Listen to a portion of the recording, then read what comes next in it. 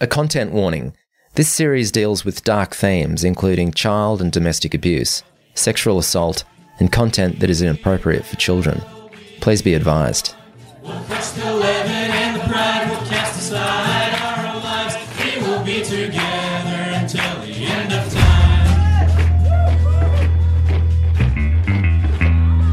I spoke to the guy who was in charge and he said we're going to have them in the dock, prosecuted within 4 to 6 weeks.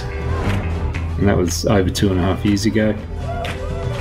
If you want to have a strong identity, create a strong enemy, and then you really know who you are.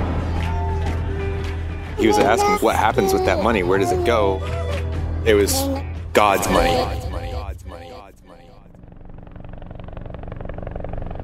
I'm Tim Elliott. You're listening to Inside the Tribe. This is episode 8, Operation Nanagai. In March 2020, police arrived at the 12 Tribes farm at Picton, near the Blue Mountains, an hour and a half's drive west of Sydney,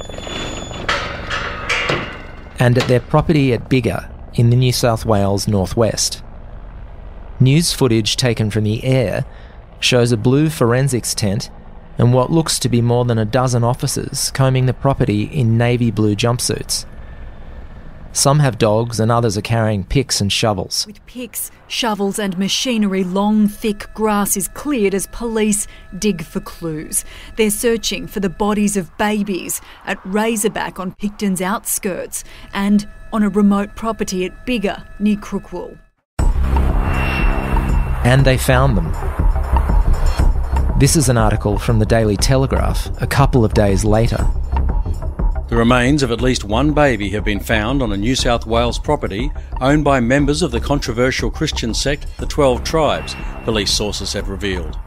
Detectives found the remains in a shallow grave at the remote tract of land at Biggar in the New South Wales Southern Tablelands during a search on Wednesday afternoon. Sources say it is too early to confirm whether the remains belong to one infant or two. It is understood the remains, which are in a coffin-like box structure, were found about 3 p.m. The painstaking removal operation was delayed due to heavy rain and the fragility and age of the remains. New South Wales Police have refused to comment officially, saying the planned police operation involving detectives from the Blue Mountains concluded yesterday. The police operation had been a long time coming. Over a year earlier, Matt Klein and Rose had spoken with local police about her stillborn baby boy, who was buried on one of the 12 Tribes properties in 2001. They also reported several other unregistered baby burials. After the initial complaint we made to the police who passed it on to the Campbelltown police, probably about 12 months later we got a phone call asking us to come in and make a statement about it again. And I said, well, I've already made a statement. And she goes, well, I can't find it. So I had to go in and make another statement. Rose went in and made another statement, but made sure she had immunity from prosecution. I asked her, why have we been called back in again? She goes, there's been another report of a baby dying. And we want to proceed further with this. So I gave her all the information we could. We also know that Sarah, a concerned local from the Blue Mountains, had called the police in 2018 and again in 2020. I rang them and said, look, I put in a Crime Stoppers report a while back about this exact thing and I've got a whole lot of information because all that information I researched, I collated, and a detective rang me the next day and asked me a whole lot of questions, and at one point she rang me, said, I'll call you back. She rang me back and said, your story that you're saying now is almost word for word what you said a couple of years ago for Crime Stoppers. I found the exact conversation. So, that was a vindication that I'd pass it over, but it was just, I feel like that was, when I think of those babies, it hurts. It's very upsetting because, how many of those babies died needlessly because their mum didn't have midwifery care, because, the people that was trying to speak out weren't heard. Sarah's call to the police and Matt's pressure seemed to have had little impact on the cops. But things changed in January 2020 when Han Zarnicki gave an extraordinary on-camera interview to Channel 9's A Current Affair program. Hahn had been a hugely important figure in the tribes. He'd been a member since the church's Chattanooga days and introduced the group to Australia in the early 1990s. He became disillusioned, however, and left in 2009. A former elder of 12 tribes came forward, and tonight he goes on the record about its teachings for the very first time. In his interview, Hahn confirms claims made by former members about the child abuse, the brainwashing and the dead babies. I have some problems with the 12 tribes, and, I kind of wish they would stop doing that kind of stuff. The whole business, really. Hahn reached out via email maybe a week after that first story aired. Channel 9 reporter Alison Piotrowski remembers when he got in touch. So he emailed me directly out of the blue. He must have found my email on Twitter, I think. And in his email, I'll read you some of it. I saw your recent piece. I was described as being one of the first 2 missionaries sent to Australia by cult founder Eugene Spriggs. I left the community 10 years ago. I had been a devoted disciple for 30 years. My departure was not an easy one. I have moved on, but I think about these things every day. If you want to chat to me, come and chat to me. So I guess in a way we got lucky because we hadn't been able to track him down. He'd never given an interview in Australia before, and it was honestly it landed in my lap. Hahn lived on the far north coast of New South Wales, in an old timber home surrounded by lush bushland. Alison and a crew flew up to meet him. Which was a really strange experience, but a really interesting one because I found him to be far more interesting than I thought I would. I kind of had my defences up.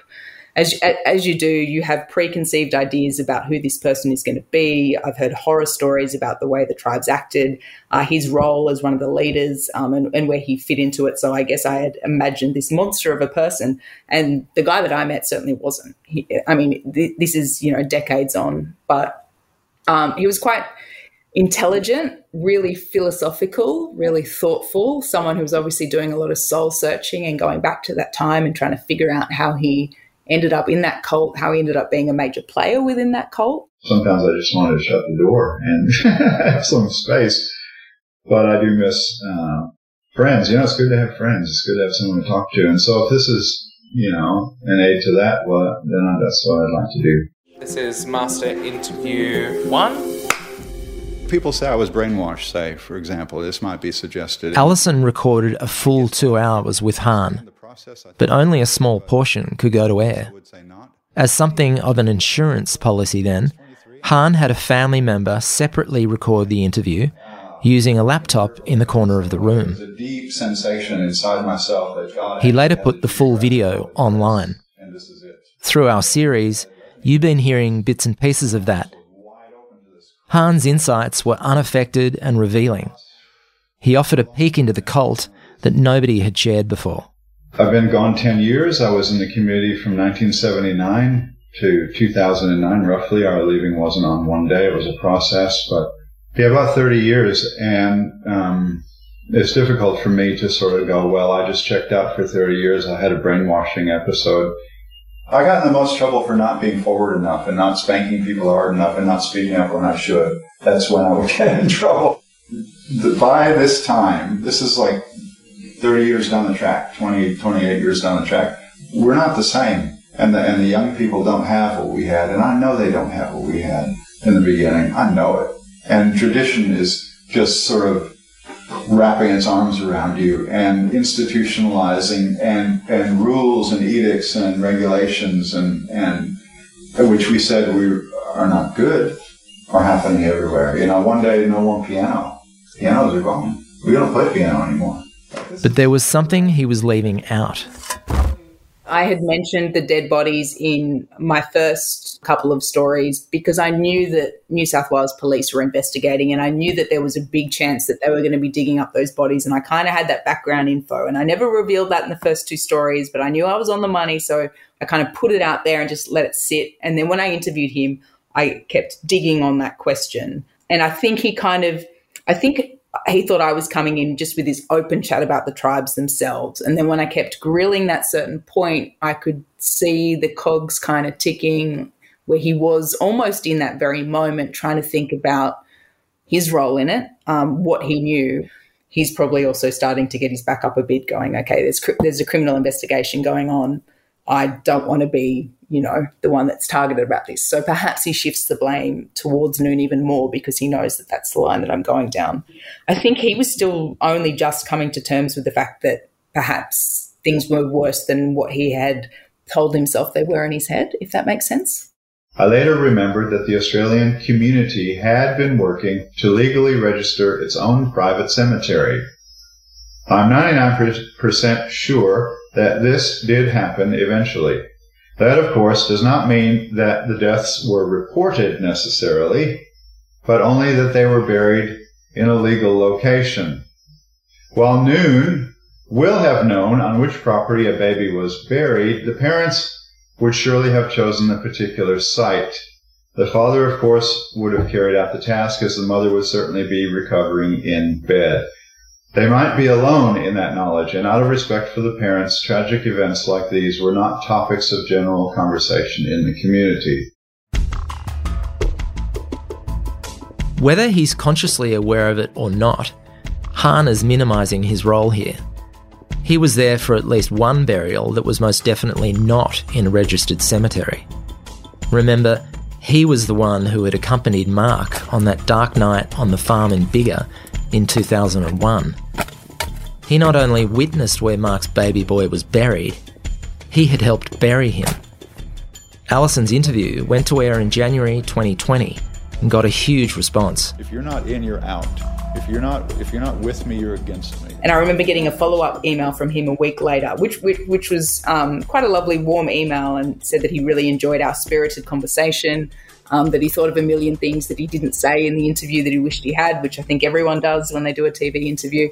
But he also reiterated to me that he thought that the bodies of the stillborn children would have been registered and that the 12 tribes would have absolutely done everything by the book. A year ago, we started investigating 12 tribes. 8 months after filming, however, things took a turn. In January, former elder Hahn Zernecki gave us his first and only interview. Now, a 17-year-old boy's been charged with his murder. The details were unclear, but it appeared that Hahn had died when the boy allegedly set his home on fire. I got the police media release saying there'd been a fire in that area. We checked might have been Win Local News had done like a really small VO in their 6 p.m. bulletin about it. And I remember calling the COS up in Lismore, which was the local area, and just being like, is it our tribe leader? Is it Hahn? And he confirmed that he thought that it was, or at least it was definitely that property. He didn't know if it was him. I felt like I knew it was him. So I remember calling his number. He didn't have a mobile phone. He had a home number. So I remember calling the home number a couple of times. And then I sent him an email because he was always pretty responsive on email to me after I went up there and did that story with him. And I just said, I've heard some very strange news. I hope you're okay, just checking in. And then never heard anything back. And then called police media to call their bluff, being like, I think this is Hahn, a former leader of the 12 tribes, and they kind of stumbled and basically confirmed that it was him. I don't know if our story with him perhaps brought unwanted attention on him in that area. Like, you have all these thoughts running through your head. Not that I've ever thought that we were responsible for his end, but it's just that weird situation where you're like, wow, I had this really strange interaction with someone. It went on the TV. We got a big response from it. I'm doing this ongoing dig into this cult. And now someone that I know that the investigation had been really focused on, now he's dead. I learned in the Bible that I could lose my life, and it's a valuable, precious possession. And if I'm not careful, I'm going to lose it. The boy, who we can't name for legal reasons, was arrested a few days later and charged with murder, malicious damage by fire, and interfering with a corpse. He's been in custody ever since.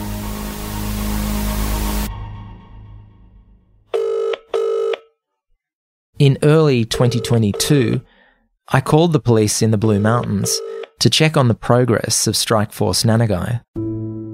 I spoke to a policewoman whose manner struck me as oddly dismissive, even aggressive.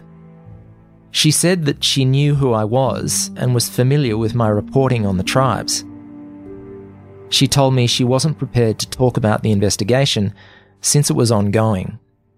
Shortly afterward, I approached the police again via email and was sent the following message.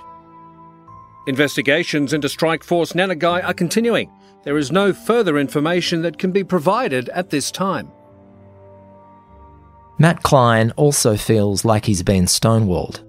I spoke to the guy who was in charge and he said we're going to have them in the dock, prosecuted within 4 to 6 weeks. And that was over 2.5 years ago.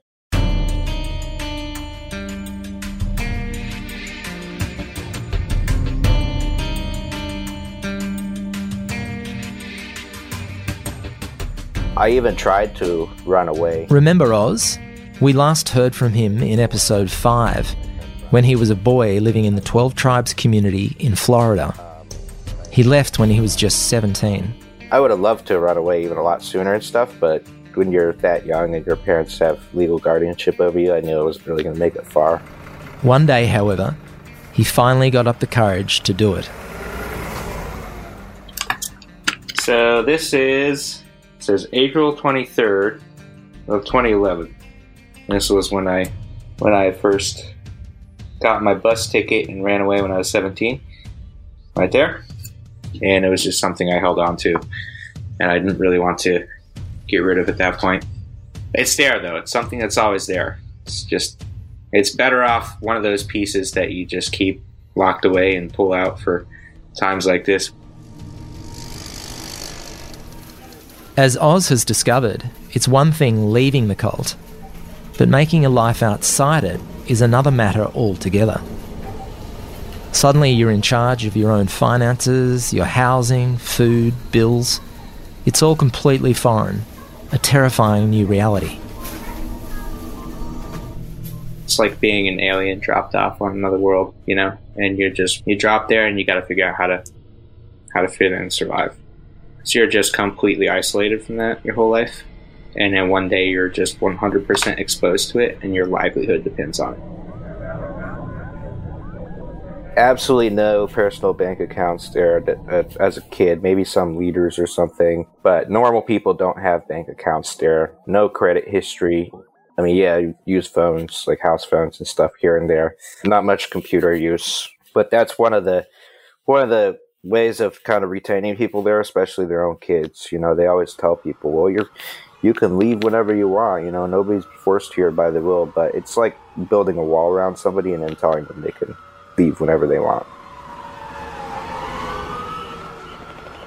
Oz helped his brother, Suvav, escape the tribes in 2019. Even still, I'll have dreams that I'm in the community and, somebody's telling me to sell all my stuff or just crazy things. Then I wake up and I'm like, oh, wow, no, that's not real. So thank goodness. Suvav is 34 and lives with his wife Mary and 3 kids in a renovated bus on a small property an hour outside of Boston. The bus has white leather interiors, a full kitchen, and pull-up couches. There's also a washing machine and a dryer. It's a really cool little setup, but a bit snug for 5 people. When he was inside the tribes, Suvav worked from childhood in businesses including the soap factory, construction and tree lopping. He'd helped make the tribes hundreds and thousands of dollars. But when he left... Immediately I was like, oh my God, what are we going to do? We don't have anything. He and Mary had nothing but the clothes on their back, and even they weren't much use. Big rayon, Seuss pants, and like fluffy pants with like the gathers down here and the gathers at the waist, and then small necks, clothes like up to your collarbones, covering your collarbones, and then like the short sleeve ones had to be past your elbow, and long sleeves are obviously to your wrist, and the shirts had to be like, if you're standing up with your arms straight down, all the way to your fingertips. That's how long, and everything had to be like loose. Suvav always loved cars. In the tribes, he became a bit of a mechanic. Shortly after getting out, he took on labouring work and bought a truck. From there, he has built his own diesel fitting business, piece by piece, regularly putting in 16-hour days. Financial stability is a real important thing for me. I still live in a lot of ways month to month, hoping that the jobs that I did, people pay me on time so that I can pay my bills. I don't have any kind of buffer zone for that right now. You know, going forward, definitely would be buying a house big enough for us all. It's a point of pride for Suvav that, unlike the tribes, he looks after his employees. Now I'm hiring 3 people, and say they make, $30,000 in a year or $60,000 or whatever, I have to pay the workman's comp percentage of that, and that comes out of money I make. That doesn't come out of their money, and workman's comp is based on how much you pay your employees, based on salary, so you pay a percentage based on that. But because they don't pay anybody, then he means the tribes. Their workman's comp is super, super, super cheap, ridiculously cheap for the amount of work and liability that people put themselves at risk for, But it is unfortunate to see that they evade all taxes with that kind of stuff. And workman's comp, probably general liability on insurance, all that kind of stuff is in a whole different bracket than every other normal business in America. And it really is a cheat in a major way, Suvav has hired his brother-in-law, Hashak, who left the tribes this year, to work alongside him. Hashak is 36, but he's never had a bank account or even a phone plan in his own name. I've worked ever since I was 18, but I don't have anything to my name, not even credit, He's never had a bank account. He doesn't have any credit history. We tried to get him an auto loan, and they kept kicking his social security number back saying invalid or something like that, because it's just never been entered, never ever, for anything.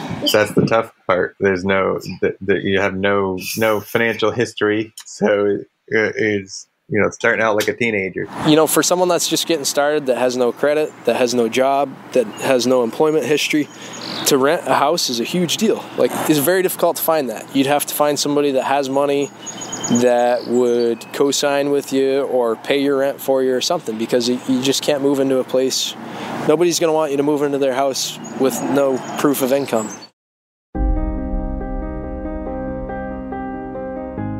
Hashak and his wife, Rivka, have had to rely on the kindness of strangers and family. They were loaned an apartment to live in when they first left.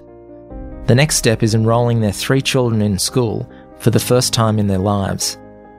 But to do so, the parents have to show medical records, which is a challenge since their kids have never seen a doctor. We can't even do it here because they won't accept. For the schools in Tennessee, they have to have a doctor in Tennessee see the children.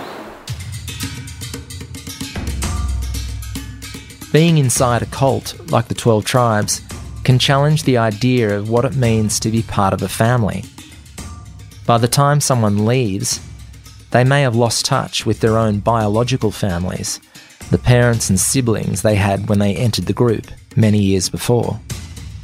Like Oz then, they have to rely on other former members living on the outside, people who understand what they've been through and what they need to rebuild their lives. In the US, dozens, if not hundreds, of these former 12 Tribes members have stayed in touch with each other after leaving. Especially some of the people that started leaving first. Early on, I think it was very difficult for them to find a network of people, You kind of have this sense that everybody just looks out for themselves in this world. And that's really not the case. There's, I'd say, more people I've met out here that are are kinder and nicer and give you the shirt off their back a hell of a lot faster than most of the people I grew up with.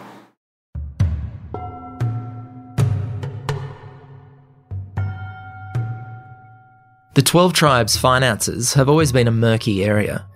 Despite criminal investigations and prosecutions, the tribes have been able to keep running their businesses all over the world. The farms and factories, the restaurants and cafes, all with the perks of religious tax exemptions and not-for-profit status. And this is the kind of group this is. Rick Allen Ross is a cult expert and deprogrammer who's been involved with the 12 Tribes and its former members since the early 90s. First of all, we're talking about millions and millions and millions of dollars that has been accumulated through a myriad of business interests. The Yellow Deli, the mate shops, and also they would flip property. I mean, they were constantly using members to rehabilitate properties that they would sell for a profit.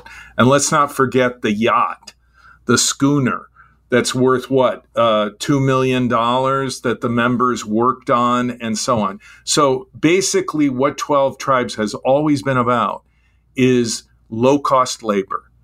I mean, all these people who are basically working for nothing but room and board, they have no health insurance, they have no retirement, there's no 401k, there's nothing. I have dealt with certain groups that they get away with everything in the US and then they go to the UK or Australia and they don't get away with everything. So I think it's possible that that could be their Achilles heel, is that they have done things that are illegal from a tax standpoint to enrich themselves, that is the leaders, personally, and that they can be held responsible for that and prosecuted. Remember when Hahn told us that he'd been in charge of the Australian Tribes' accounting? In 1992, he set up the group as a charity. According to the Statute of Elizabeth, which is dated 1601, it defines the four heads of charity, and this has passed down into common law in Australia, New Zealand, England. You know, the advancement of education, the relief of poverty, the advancement of religion is one of the four heads of charity. So, on that argument, no tax. Yeah, I mean, it's a bit long-winded than that.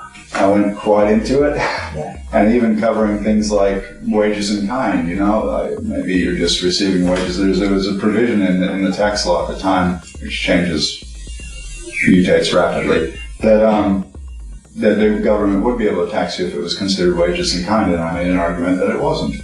And it was based on our life. Our life it wasn't even our own. This wasn't a business arrangement. And so they sent us a letter saying, okay, you're approved. In 2019, however, the Tribes had its charity status revoked by the Australian Charities and Not-for-Profits Commission. The Commission couldn't tell us exactly why they did this, but it did give some reasons why it might happen. The most common is when a charity fails to provide enough information about its activities. There are other reasons too, including complaints of wrongdoing or when members use the charity's money for their own benefit. The Charities Commission has the powers to investigate this, as does the Australian Tax Office. When the Tribes ceased being a charity, they began operating as a discretionary trust. Within that trust, they run a range of businesses, including the Green Bar Company, Mate Factory, Common Ground Bakery, Common Ground Cafe, Common Works, Yellow Deli, Tribal Trading Company, and Bees and Boots. It's not unusual that a trading company would run as a trust. For one thing, it's a way to minimise tax. Trusts receive money and then give that money out to their beneficiaries. We can only speculate, but let's put this in context of the 12 Tribes in Australia. We know the workers in their businesses don't draw a wage, as Hahn pointed out. That means their income isn't high enough to be taxed, so they don't pay any income tax. Another thing about discretionary trusts is that the trustee can decide whether beneficiaries get any money. There is no obligation for the trustees to give them anything. And another thing, The assets are protected if anybody gets sued. Trusts are notoriously opaque. It's almost impossible to get any details about them. When I first reported on the group in 2008, though, it was still running as a charity. Back then, the group's holding company had assets worth $4.55 million. It was also making millions of dollars from catering at festivals and events, such as the Royal Easter Show and the Woodford Folk Festival.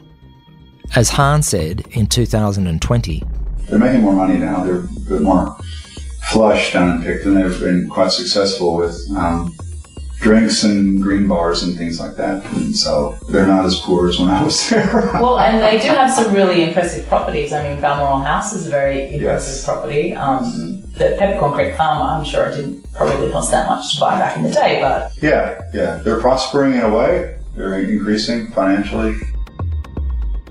In the States, the tribe's setup is similar, albeit on a much larger scale. Because you get the people with the money, but then you get the people that will do the labor. And that would be people who are vulnerable, like us. Vulnerable people who have gone through broken situations, and they're willing to just go in and work for free and do everything. Well, to have their laundry done. I've worked as many as 4 days straight myself. I've worked many 48-hour days. So they'll miss the gatherings to go make money, and they say that you give all for the kingdom of God. And all means all. Teeth, hair, and eyeballs. And you would be 2 to 3 meals a day and work 12 to 14-hour days on these commercial job sites. And it was just all that you did for 2 or 3 months, and then you'd go back for a month or a week, or sometimes just a weekend, depending on if you had family or not. And all of that money was going straight to the elders. At this time, I think from Maine to Florida, all the different work camps, there's probably about 10 different crews. And everybody was told that the money they were making was going to some emergency in the other tribes. Right. But nobody ever got any money. And so you had these workforces living at poverty level, making millions of dollars a month. Like I said, we were out working the migrant workers and making more money than them because nobody got paid. Everybody that was doing the physical labor never expected a paycheck. And most of the time, their needs were never even taken care of. And some of them would call me and they would say, my teeth are rotting out of my head. I left the group, but they never let me have dental floss or even a toothbrush because they said it was frivolous. And so I never had proper dental care. Now my teeth are falling out. I'm not even 20. And what am I going to do? And so this is the kind of way that they always had a good bottom line, because they would absolutely minimally take care of these people and they would maximize their profit in that way. If you go into some yellow delis in the US, you're likely to see signs appealing to customers for tips to pay for nappies and other essentials for local 12 Tribes children. Yeah, you never really know, and they act like they're not making any money at all, like they're all poor. They describe us individually as being under the poverty level. In 2021, the US government provided COVID relief payments to almost all of its citizens. 12 Tribes communities also got the money, but the members themselves never saw any of it. Any normal family out here. Rivka and Hashak, who left the community in 2022, were told by elders that the relief payments were being held aside for them in a communal fund. A couple weeks after I left, I asked them what happened because I had gotten a stimulus, like most Americans got a stimulus check. I had kept it it was in my drawer for a while, and then they had told me that we don't need that money. We're fine financially. What we're doing with the stimulus checks is we're putting them in a savings account for when we get unjustly taxed in the future by the government. I said, okay, that sounds reasonable. And I gave my stimulus check. One was $8,000. But when members pressed the issue, the story changed. But then I asked them about it, and they said, oh, our brothers down in Argentina needed help financially, so we sent it to Argentina. $8,600, something like that. Clearly, for a family that doesn't have a car, doesn't have an apartment, doesn't have anything, they said, no, we can't give that money back. We sent that to Argentina. So anyway, that's something that I'm in the process of trying to get through. I don't know what it's going to take.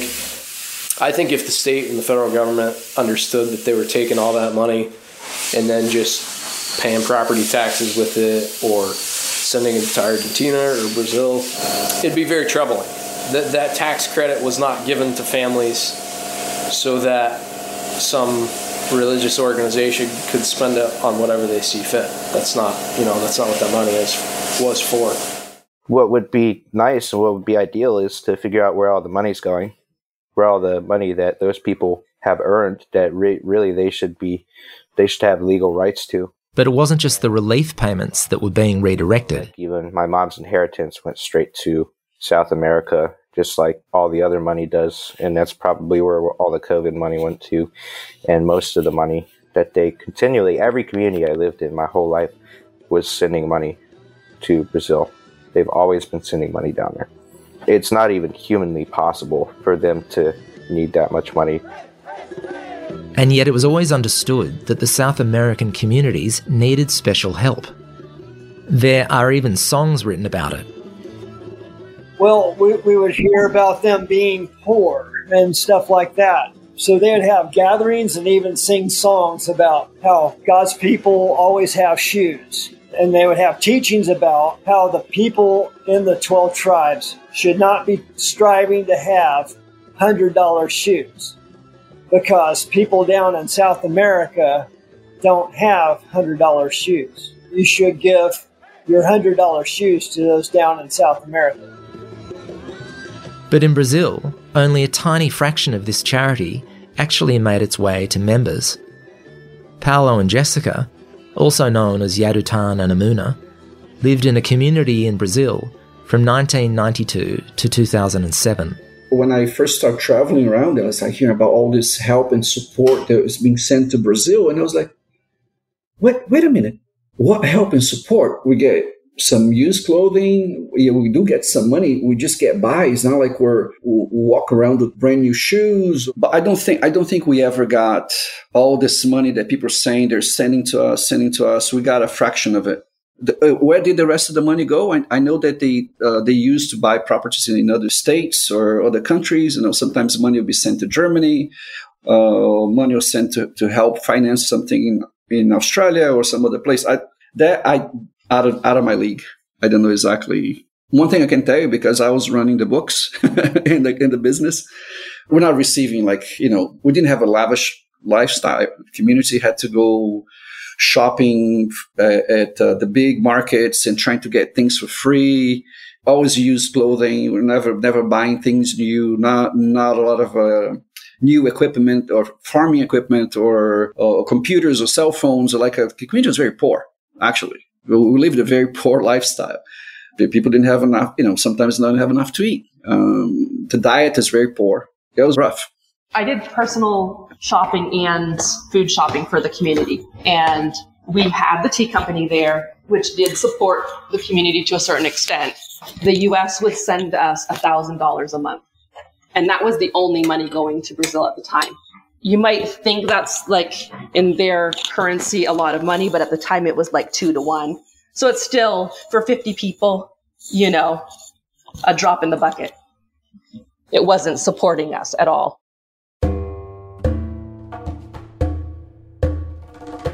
So what was happening to the money being collected in the US? Well, as it turns out, the tribe's holding company was playing a double game. As we have discovered in a series of internal emails, the money from the US communities appears to have been used to buy bulk quantities of mate from the tribe's farm in Brazil. That mate was then shipped to the US, where it was sold back to the 12 tribes' American communities at a premium.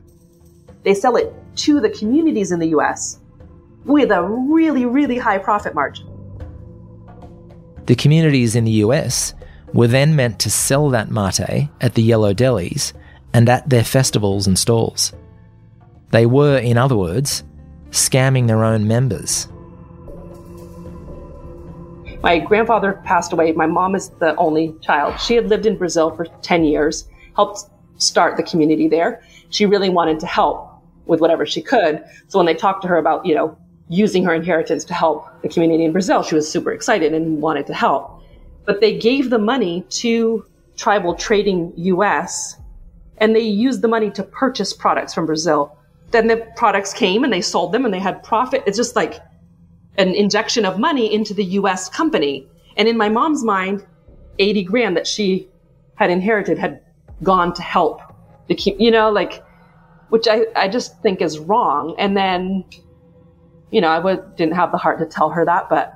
The tribes also practice a tithe system, with 10% of the money raised by each community being sent to the church's head office. One thing my brother told me, he was odd to him. He went asking, hey, what happens with this money that we give there's a tithe, 10% tithe to the church or whatever. And, from all our businesses everywhere, every business that we had gave 10% off the top to whatever the organization or whatever. And so he was asking, what happens with that money? Where does it go? What is it going to? And it was God's money. And he couldn't get a straight answer about where it went. But then anything else that came in, I would give 10% of it too. If there was any checks or Social Security money or anything. On top of the tithes, there's donations going to Hidden Night. There's definitely inequality there. It's what about this other community that can't? They've been trying to work on their kitchen for 7 years and they can't even get their kitchen done. Hidden Night's just like fatted calf.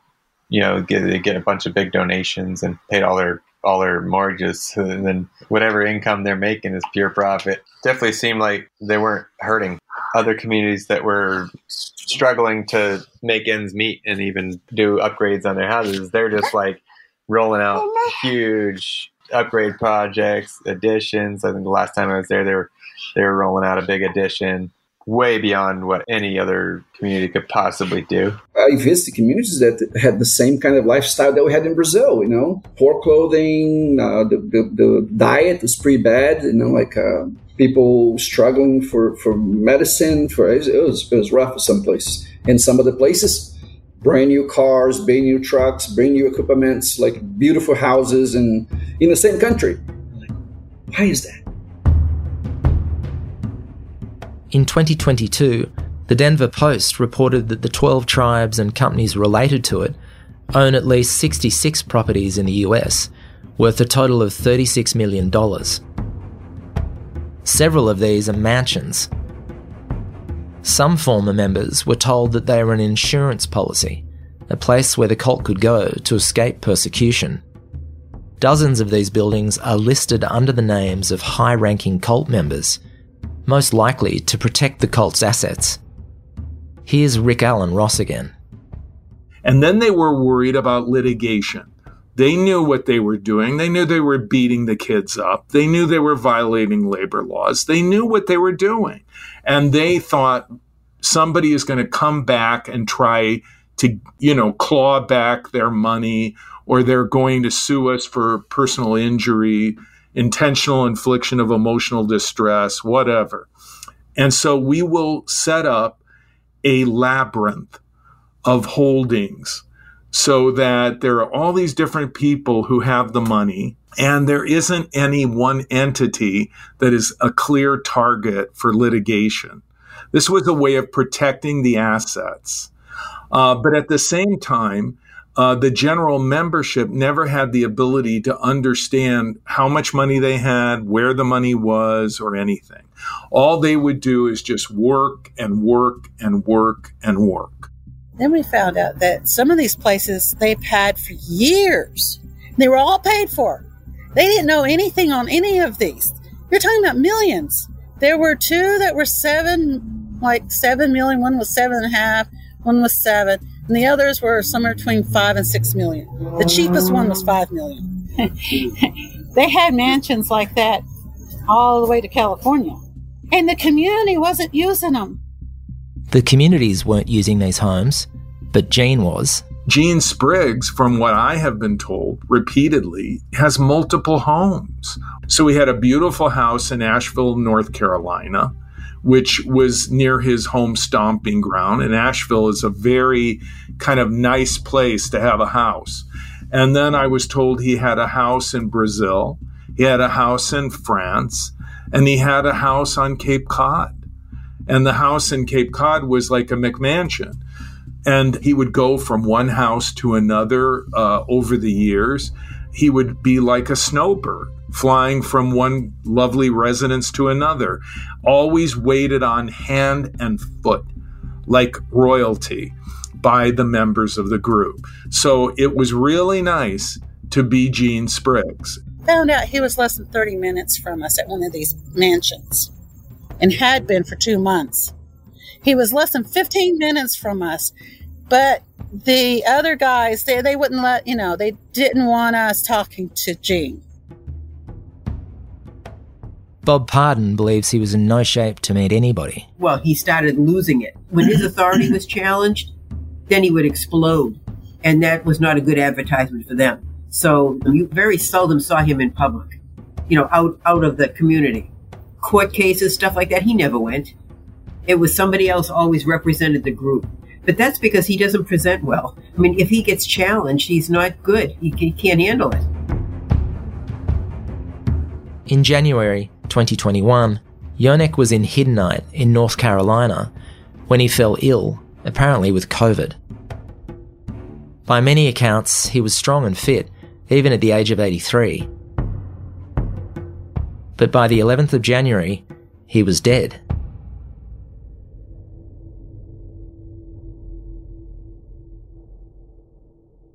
For the first time in the 49 years since he founded the 12 tribes, Yonek's church was without a leader.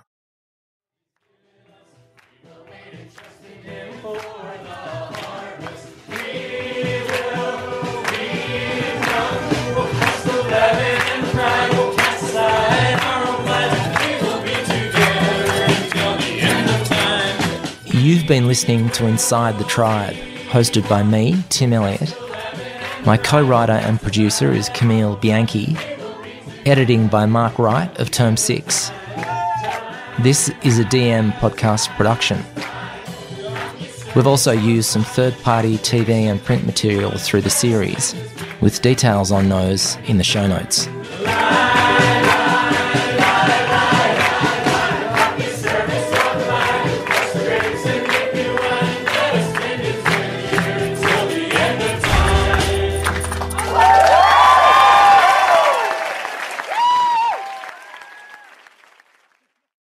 If you or anyone you know is affected by any of the subject matter raised in this episode, you can contact Lifeline for crisis support on 131114 if you're in Australia, or the National Suicide Prevention Lifeline on 10273 TALK if you're in the US.